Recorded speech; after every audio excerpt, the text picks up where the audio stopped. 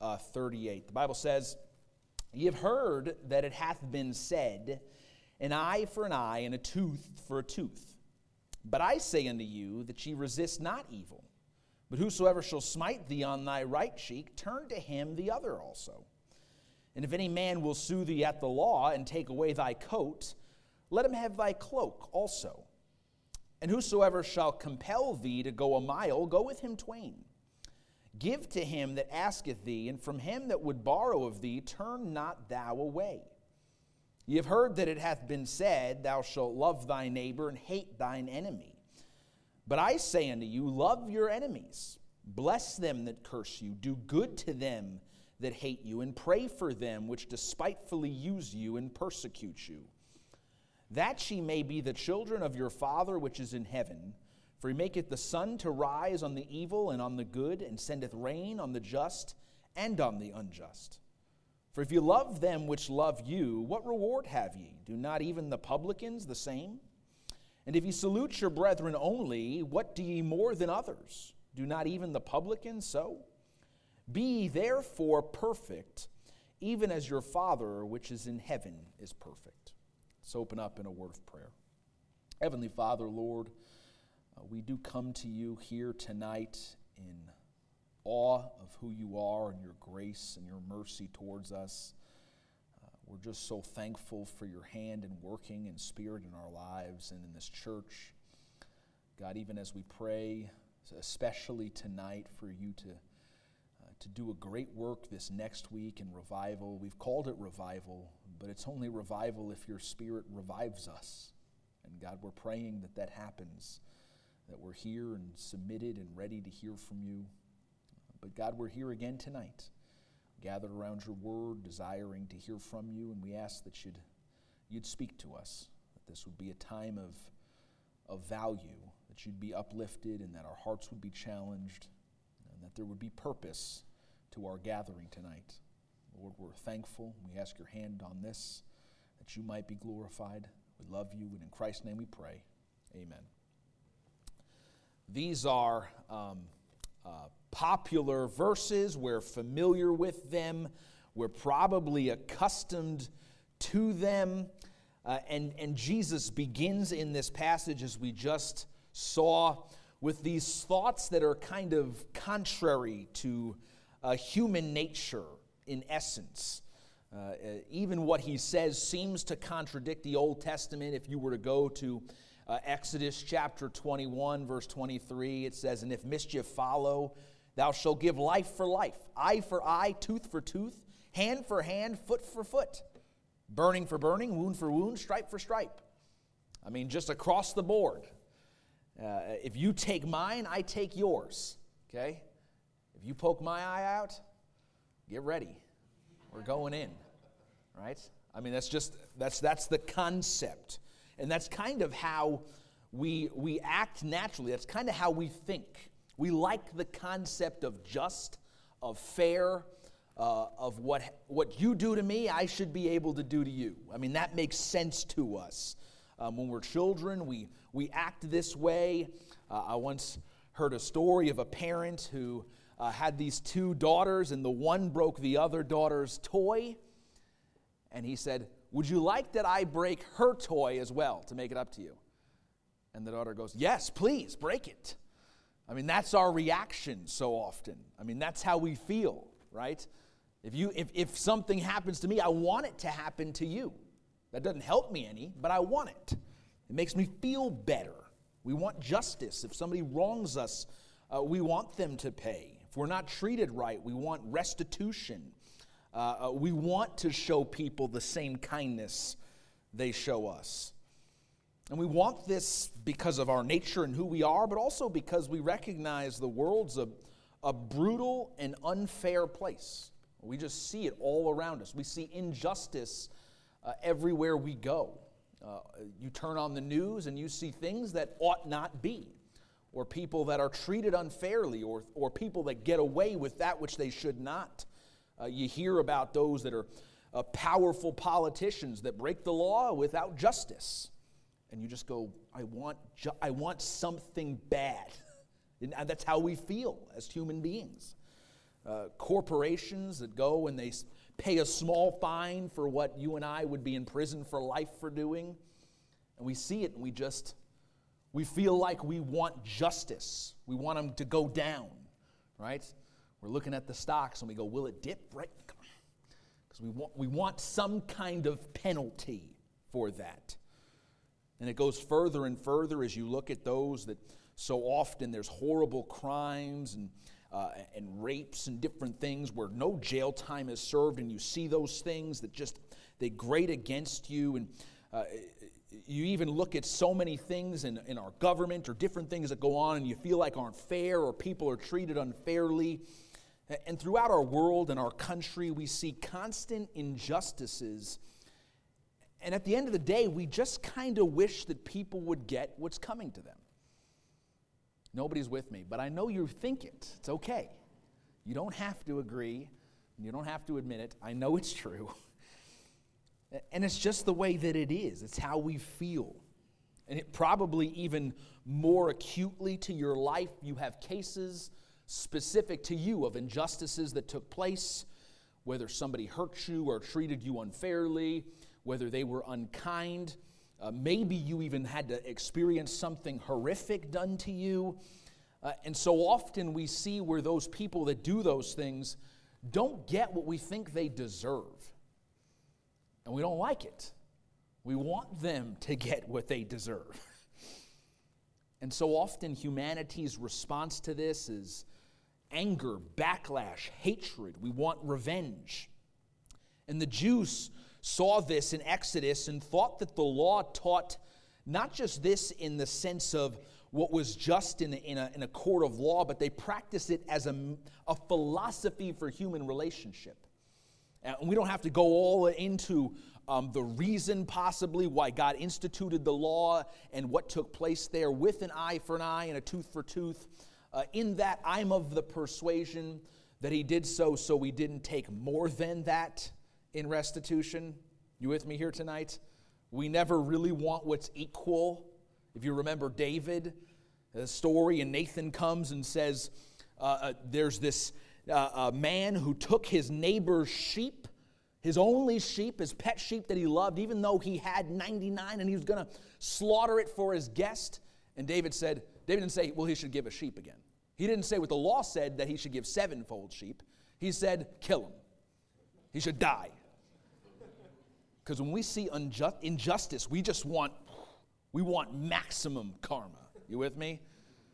Right? You watch the YouTube videos of a guy doing something dumb in a car, and he cuts somebody off. And what do we want? We want him to skid off the road and the car to explode, right? Way beyond justice. That's what we always want. And so I feel like the law's eye for an eye, tooth for a tooth is like, let's keep it fair. You with me? But the Jew didn't even see it that way. They extrapolated that to every aspect and facet of human life. And basically in their mindset, and we could go through many times and see this, that every offense or outrage or situation that took place, whether it was something as simple as impoliteness, was met with the Jews' fury in this time. If you look at even their treatment and attitude towards the Samaritans viewpoint of not worshiping at Jerusalem to the Jew was, this is an offense, it's done, you're worse than dogs. You're animals to us. I mean, way beyond even what would be a normal response, because their attitude was, you offend me, done. It's over. And that was their mindset.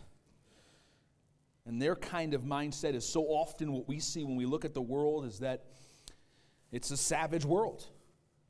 The rules are get yours or get trampled. That's kind of how we see it. And so Jesus comes, and in the Sermon on the Mount, he begins to speak, and he tells them something so counterintuitive, something so weird to hear. I mean, he opens up and he says, you've heard it was an eye for an eye, a tooth for a tooth. But he says this, if somebody smacks you in the face, let him smack the other side. And that, we hear it, we know, that's one of those verses we just hear from the time we're children. But that's a weird thing to hear, if we're going to be honest tonight. Isn't it? It's a weird thing for Jesus to stand up and say, hey, listen, I just want to let you know, if somebody smacks you, let him smack you again. Why? Can I even move away? I mean, I have to let him. Can I dodge it if I'm quick? What is... It's a strange thing to say, really, when you think about it.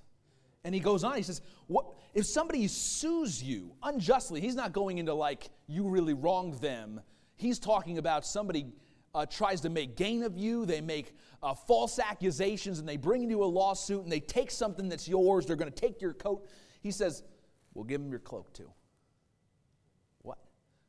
If you've ever been sued here, you had to go to court, or you had to go through the court system, and justice was not done. The last thing you thought after you paid thousands and thousands and thousands of dollars was, I should give them a little extra. I know it's hard for them.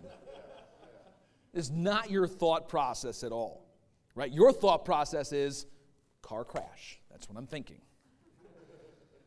And Jesus says, if they sue you for your coat, give them your cloak too.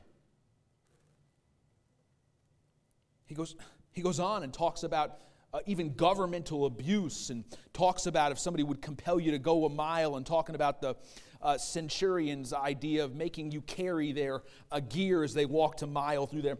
He says if the government abuses you, that's what would take place. He says do double what they ask. Can I tell you what? That's never been my thought when something like that has happened. You with me? Never once. And he says all of these things that are so countercultural. He says if somebody were to ask of you, give it. And that's what he's saying here, and it sounds so ridiculous. We know it because it's familiar and we don't think as much about it, but when people abuse us or cheat us or make gain of us or treat us unfairly, our thought process is not, well, let's give them more. Let's help them out more. Let's give them more opportunity to do us wrong. Our instant reaction to those that did us wrong, that made gain of us, that hurt us, we want them to pay for what they did. That's what we want. And probably each one of us in here has an example of something that happened in your life, probably recently, that wasn't right. And you think, man, if they just need to get that neighbor, ooh, good thing there's laws, because I'll tell you what, we're just that way. And Jesus comes and to those that were that way, more so probably even than our culture, and says, do the opposite of all of that. And Jesus reveals this here again and says this, you've heard it was said, this was your understanding, that you should love your neighbor but hate your enemy. And now, of course, Jesus' intention is that you ought to love even your enemy. But the Jews thought of those that they ought to hate as their enemies. They thought of their enemies, and they had in their life those that they would consider an enemy. They would have had the nations that oppressed them, and probably would have thought of the Romans that occupied them and basically used them. They would have thought of the Samaritans that they hated that way. Probably, no doubt here, they would have had personal people in their lives, that the neighbor that killed their chicken and got away with it, whatever. And they had these grudges against all of these people. And they had these people that they considered their enemies, and they hated them. And Jesus said, here's the whole point of this. All of those that would persecute you, all of those that would make gain of you, the desire is not that you would hate those, but that you would love those. And we read that and we know it. But I don't know if we take the time to just contemplate the depth of such a statement. To love your enemies. Now today, we kind of think in different terms. And so we kind of skirt around the passage almost entirely. Because we go, I have no enemies. I don't have enemies. I mean, if you think about it, probably very seldom in your life have you referred to anyone as your enemy. That's not really the way that we view things.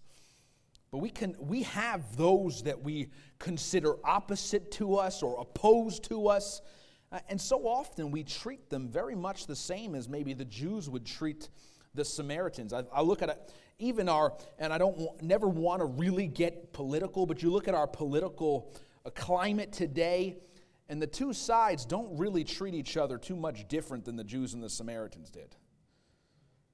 You with me? Now, we wouldn't call them our enemies, but is there any connection there? And so often we have those in our lives that maybe we would never label them our enemies, but they're our enemies. You know what I'm saying? There's that neighbor that you've got a feud with, that if their house burnt down, you would feel awesome. You with me? That's your enemy, okay? We cannot use that terminology, but if you're against them and you're looking over your shoulder every time they come outside, that's your enemy. And this begs the question, if we're going to ask where Jesus said you ought to love even your enemies, it begs the question, what does that mean to love someone? What is he getting at there? What does it mean to love them? Because the reality is, and we're just going to breeze through this, we tell ourselves that we love people when we wish for their demise. But I love them. We demand their justice. We spout vitriol at them every chance we get, but we say we love them as some ambiguous terminology, right? We claim love based on some unseen feeling we supposedly harbor for them, and we call that love. We say, of course I love them. I feel love in my heart for them. We make statements like, sure, I'll never forget what they did. I'll never trust them again. I'll never lift a finger to help that person out. I'm going to drag their name through the mud every chance I get, but I love them. Because I feel love in my heart. Because that's an easy thing to say. If you say, I feel love in my heart, I can't go, no, you don't. It's just an ambiguous, imaginary, secret type of a thing that if you say that's how you feel in your heart, I can't challenge that. Right? We go through life and go, I'm going to give them a taste of their own medicine because I love them. I love them, though. I'll forgive them, but I'm never going to forget what they did. I love them, though. I'm never going to talk to that person in church again but yeah, of course I love them. I'll pray for them.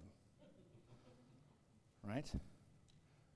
I'll respect that person when they've earned my respect. But I love them. I love them, though. And we put this just ambiguous term into the nebulous of nothingness, where we talk about love as if it's some unidentifiable situation in which nobody could ever challenge it because it's just some feeling you have. That as long as you clarify every statement you make of hatred with, but I love them, it's justified. And can I tell you, Jesus is pointing out something maybe more succinct about love. The Bible talks a little bit more clearly about love than just that it would be a warm feeling you might have. We could go to 1 Corinthians 13 where it says, charity suffereth long. Charity meaning love, and is kind. Charity envieth not. Charity vaunteth not itself, is not puffed up, doth not behave itself unseemly, seeketh not her own, is not easily provoked, thinketh no evil, rejoiceth not in iniquity, but rejoiceth in the truth, beareth all things, believeth all things, hopeth all things, endureth all things. In other words, to endure evil in kindness, without envy, jealousy, or vengeance, he says that's what love looks like. To endure that. He says to seek only the good of the other, even when they've hurt you, even when they've provoked you. That's love.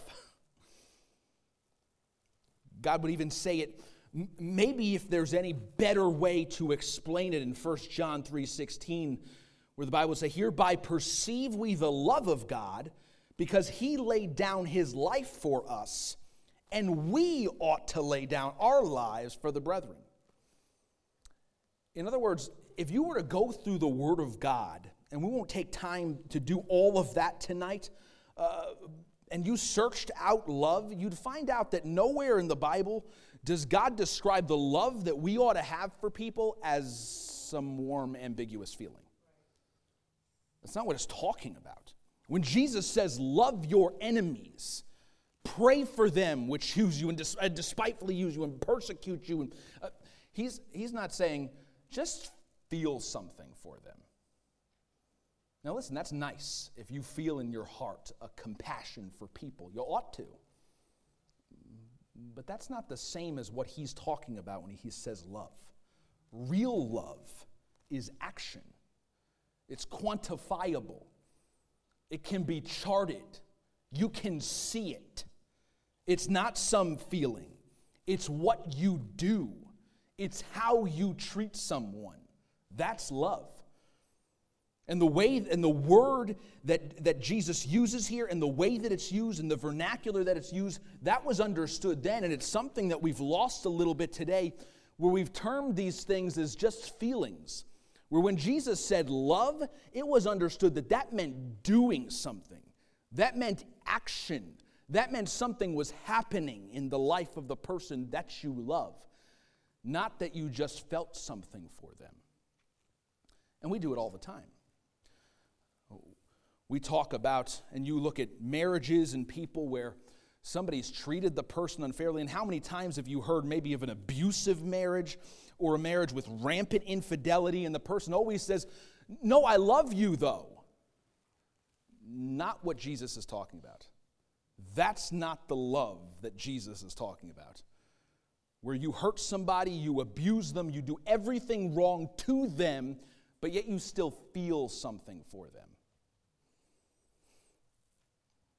I did foster care, and I don't know if anybody's ever been involved in that, but just sometimes horrible situations. And we had 2 children who were taken away from their home because their mother was involved with a man that was abusive, physically, sexually, to them.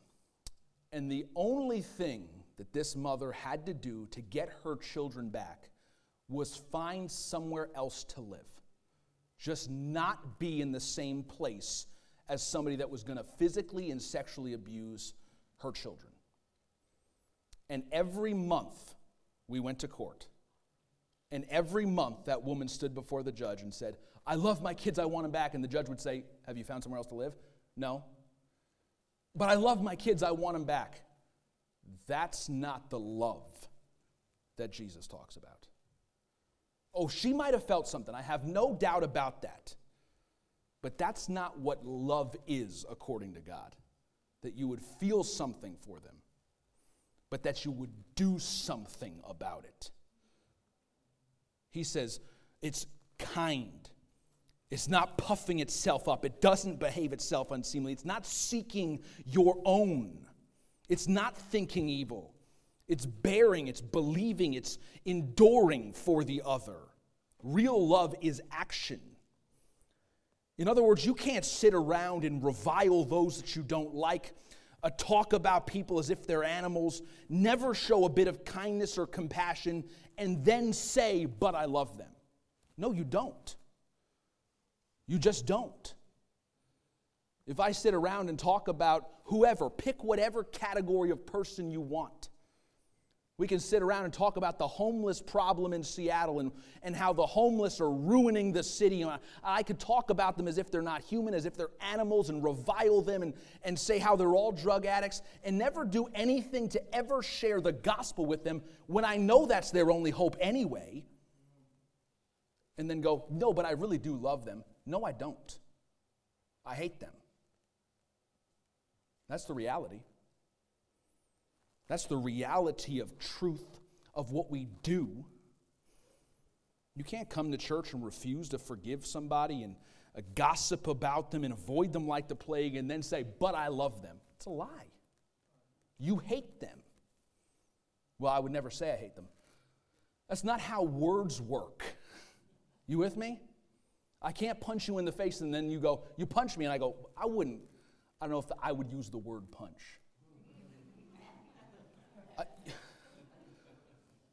We don't get to redefine our actions with different words because we don't like the reality of what we do. Hatred is when you treat people wrong and unkind and without any sense of compassion or kindness. And love is when you do. And then Jesus says this, and here's the point. He says, this is what love looks like. He says, and we already talked about this, that he would say, the greatest love is that you would lay down your life for your friends. But then he says this, and in this passage, he says, loving your enemies looks like this. Even if they were to hit you, you love them so much that you're not interested in retaliating back. He's not really talking about the physical violence of your life's in danger and you're being assaulted. He's talking about this idea that somebody is against you and insulting you and challenging you. And he says, real love is when you don't need to defend yourself because you hate them. He says, real love is when somebody were to show that they have need of you, and maybe they do it in a way that's abusive or wrong to you. He says, real love is somebody that loves somebody so much that if you want to steal my coat, man, you must be cold. Is there anything else I can do for you? Man, that's not what I want to do. I know. I want to hate them too. But Jesus says, love them. He says, if somebody asks of you, give them. Give them. That's what he teaches here. And we try to get around it, but it's right here in black and white, red and white, if you have your words of Christ in red. And yet we so often, we go through life and we avoid people. We refuse to interact with anyone in the world. We never give the gospel out. And then we come and we sit in church and go, I love the lost. No. You don't. You go, but I feel, it doesn't matter what you feel. What do you do? If you love the lost, you would do something. And he says this, as he goes through all of this, is the idea of loving your enemies and doing good for those that would despitefully use you. And he says, this is what I do. When it rains, it doesn't just rain on the people I feel like deserve rain. He says it rains on the just and the unjust. He says, yeah, but this person was mean to me. God says it don't work that way. He says, if you salute your brethren only, what do you do that nobody else does? How is that any more love than this world knows or shows? And he ends with saying, be ye therefore perfect, even as your Father which is in heaven is perfect. And this word perfect has the connotation of spiritual maturity, of being mature or complete in him. And he says this perfection, this maturity, is the ability to love people in action because you count a soul Jesus died for more valuable than your own vindication. I don't know if you caught that as this idea of this passage, but he says if you're going to be perfect, if you're going to be mature, then we go back to let's look at the way people treat you and see how you treat them in return.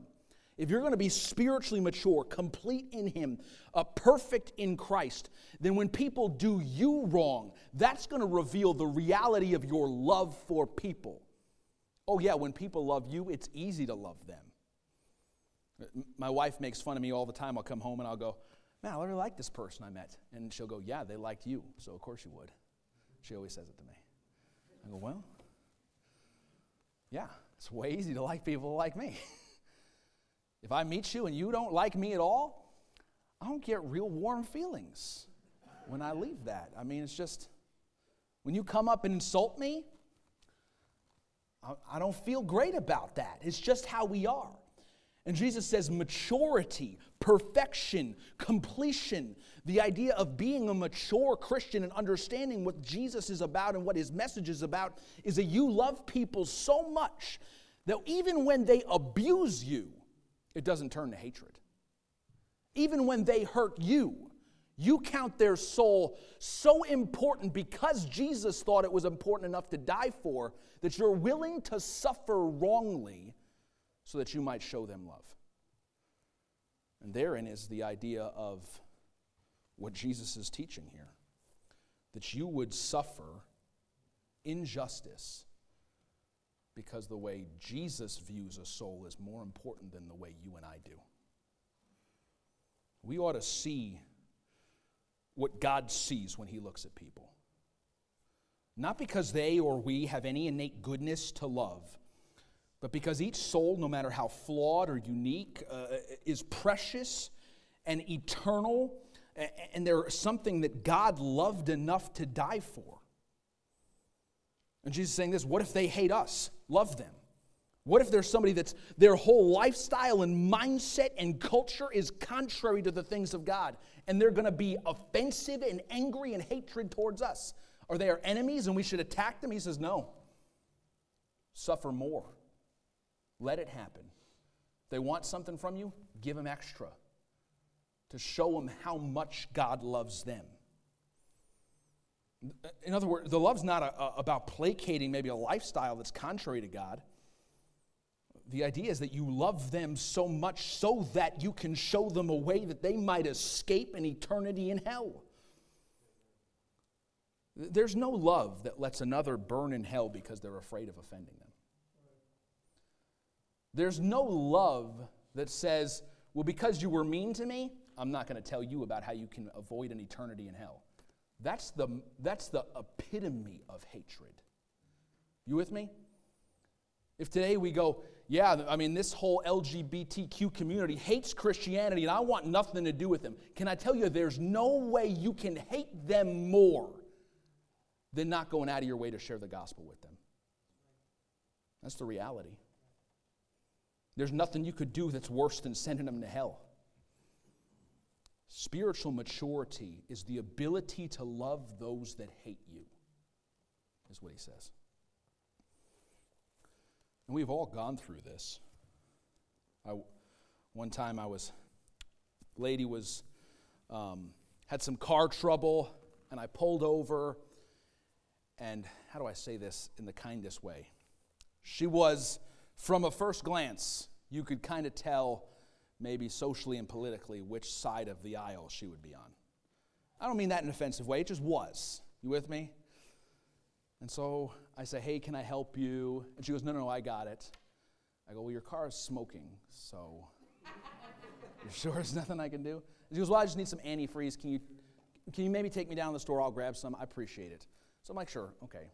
So we run down to the store, and I ask her name, and she asks me mine, and she goes, Chip? She goes, that's the whitest white male name I've ever heard. I go, well.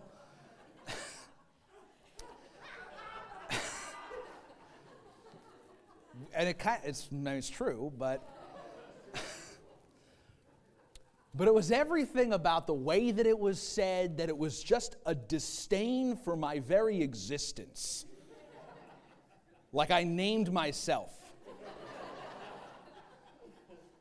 Like somehow maybe I bleached my skin, and like everything about this was intentional. This is how I was born. I can't help it.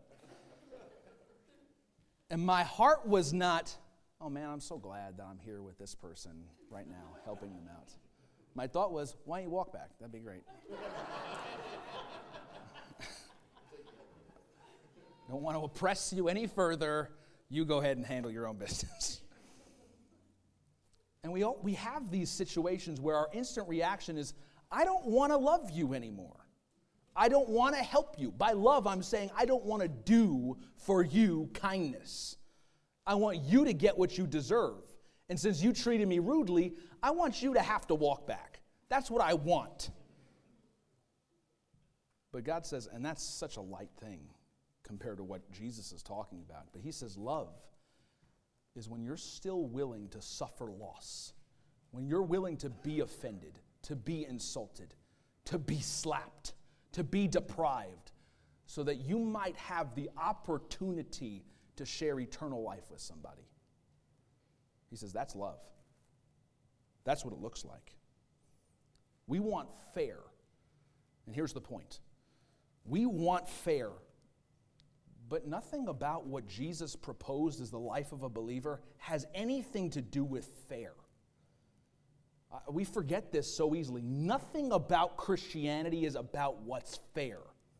If you got what's fair, we'd all be in hell today. That would be fair. There's nothing fair that an innocent God would have to die a brutality-ridden death for you and I. That's not fair. There's nothing fair about that. It's not fair today that you and I get to go to heaven. It's not even fair today that we get to enjoy blessings in this country while billions are in poverty and despair. Nothing about how life works is fair. You're not here to get or to give what's fair. You go, that person offended me. It's only fair that who said anything about fair? Doesn't matter. We're here to be lights and beacons of God's love to the world. But this means you have to go out and do it. Not run and hide from the world. Not become reclusive to avoid being hurt or abused. Not hold grudges or demand that those in your church treat you how you think you ought to be treated. No. You go, but it's not fair. Okay. Nothing's fair. Wasn't fair that he died. It's not fair that he loves you. And yeah, it wouldn't be fair that you love them. Great. Love them anyway. Love them just the same. Love them even when you don't want to love them. Go out and take the abuse, the wrong, and the offense, because there's so much more at stake than what's fair for you and I. How can we say we've taken up our crosses and died to self if we're holding on to injustices or vengeance or hatred or prejudices? That's not taking up your cross and dying. Today, and just to put things in perspective, many people today died and went to hell. Today, whether we're here or somewhere else, could have been somebody's last time coming to church and service because nobody showed them kindness, and they're just done. We don't know. This could be it for somebody.